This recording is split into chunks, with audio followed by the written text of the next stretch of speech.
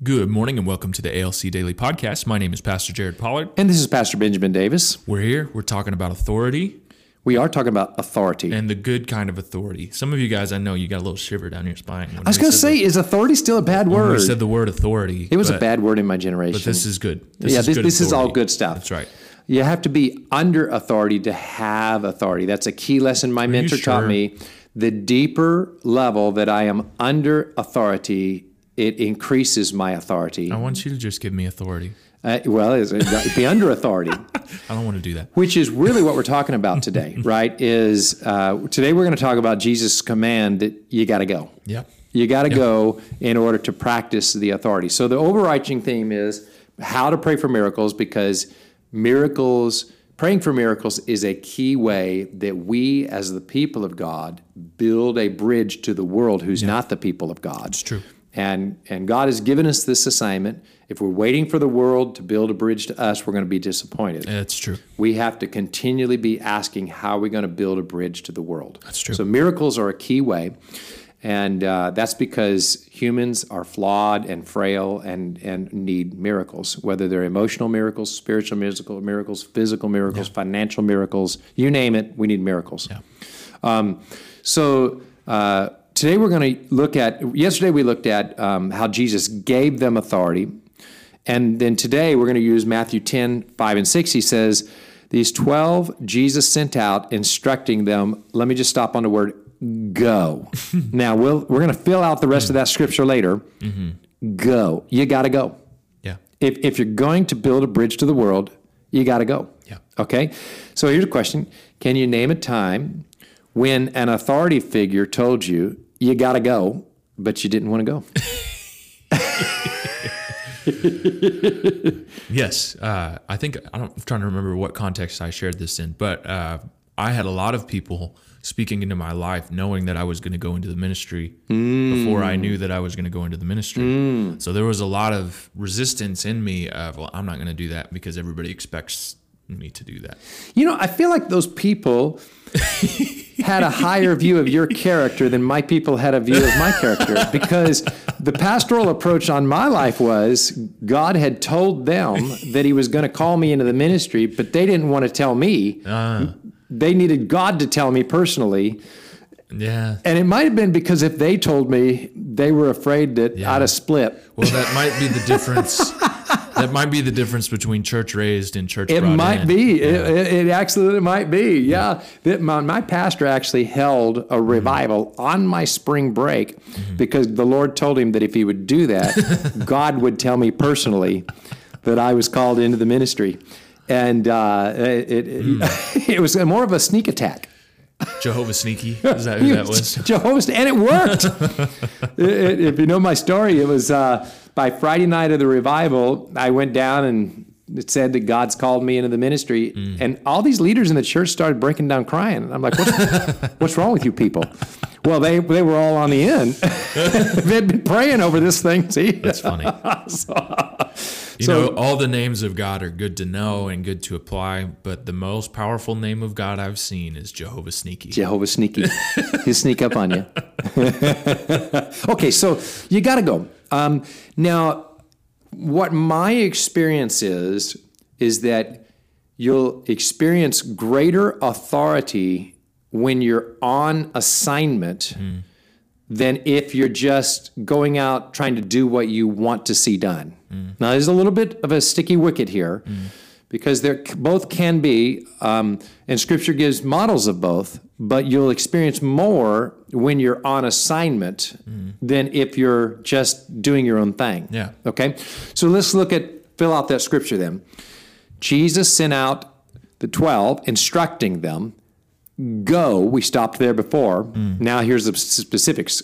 Go nowhere among the Gentiles and enter, no town of the Samaritans, but go rather to the lost sheep of the house of Israel. So the first assignment that Jesus gave his original 12 was, don't go to the Gentiles, don't go to the Samaritans, go to the lost house of Israel. So, in other words, Within Israel, Jesus' first assignment was they're all lost, fallen away. They need to be given the opportunity to be restored. These are people that were raised in church but are not in church anymore. Yeah. We're trying to get them back restored into a covenant love relationship with God. Yeah. Okay? And that's the big deal when Jesus said, you don't understand the scripture, I desire mercy, not sacrifice. Well, if you look that up in Hosea 6, it's about the fallen away people of God being restored into that covenant relationship with God. And so that's what Jesus' first mission was. Yeah. Now, so that means that the first disciples, their authority was going to be to do miracles amongst the fallen away people of God. Yeah.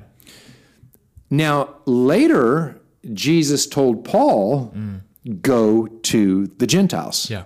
Right? Yeah. And then later, he also told those same 12, go to the Samaritans.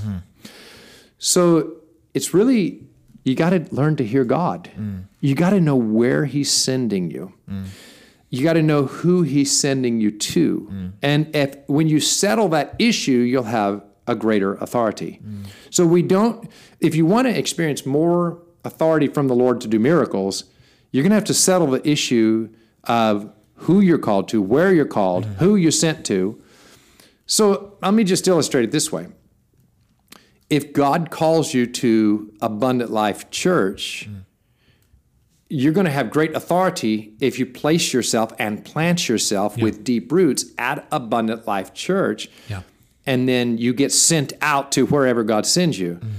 But if God calls you to Abundant Life Church, and then Pastor Jared gets up and preaches a barn burner that offends you. That's right. And then you're like, you know what? That offended me. No, nobody ever says that. They just leave. And then you leave. You're outside of authority. You no longer, and because you're no longer under authority, you don't have any authority. Yeah. And what you'll find is the miracles dry up. Yeah. Yeah. That's a tough lesson, but it must be learned. You're no longer on assignment. You're no longer on assignment. Yeah. It makes me think of the passage with David and Bathsheba. Yep. He was in the wrong place. It was the time of year where the kings were at war. Dude, go to war, man. You're supposed to be out warring. He's sitting at home in his comfy castle, and he's bored. That's right. And that's right. That's right. He finds something to entertain himself. He had gotten off assignment. And he was off assignment. That's right. Yeah. And the devil's got you when you do that. Yeah. And so it's so important that and the other thing I see in Bible Belt Christianity, a big mistake I see is that people assume they have the freedom in Christ to just jump to this church, into that church, into this church. No. And then what's worse is they assume that because that guy has a wart that's appeared on his nose, I have the freedom to leave that guy's ministry. Yeah. No, you don't. That's totally unbiblical. It's true. Because it's true. The Bible guys had huge warts form on their noses. Yeah. Abraham had a wart the size of a grapefruit on his nose. Well, David, the same example, this guy who Scripture describes as a man after God's own heart. Yep. The terrible things that he did in his life. But it was God's kindness that led him to repentance. A lot of the authority that I have on my life to see so many miracles is the fact that I didn't let the wart. I thought it were little warts. Others thought they were big warts. Yeah. I didn't let the wart on the people where God placed me under chase me off. Yeah. In other words, we're imperfect people with imperfect authorities. See, it's true. But then I found that there's a whole bunch of people that turn mountains or molehills into mountains. You know what I'm saying? And then they leave where God has placed them. Yeah. And if you do that, you will become a person who really doesn't have any authority. That's true. And so you'll see your authority for miracles dry up. That's true. Right? And so the secret is this, is you do got to go, but you got to go where Jesus sends you. Yeah. Now, you can assume by default God has sent you into your marriage, right? Mm-hmm. You can also assume by default God has sent you into your family, into your children, right? True. you can assume by default that God has sent you to minister to the people where you currently work. Okay, those are pretty good defaults to say, yeah, God has sent me. I can I can minister in these places. Yeah. But you do need to hear the voice of the Lord, and as you will go where Jesus sends you, you will have more authority to see miracles happen when you speak. Yeah.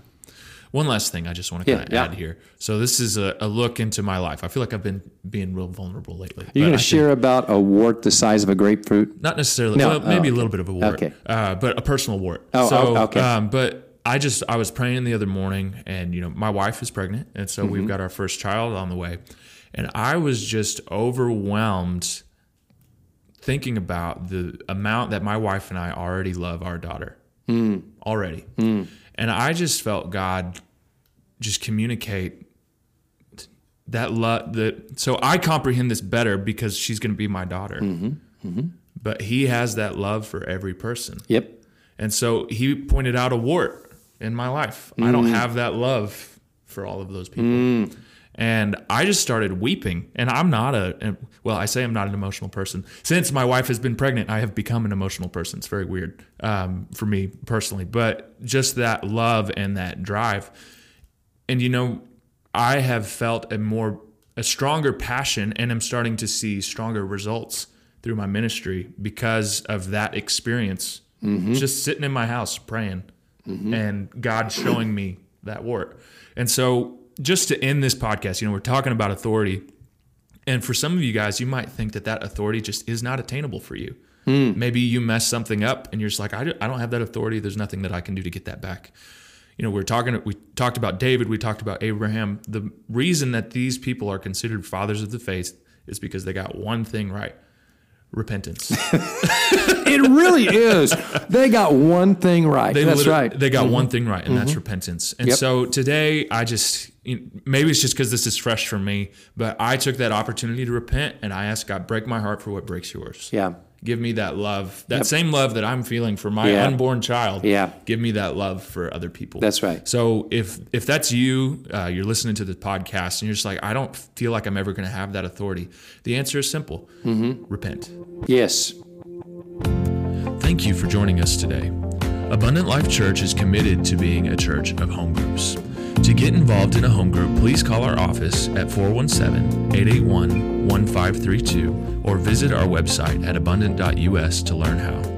You can also join us on Sunday mornings at 10 a.m. in person or on YouTube for amazing encounters with God.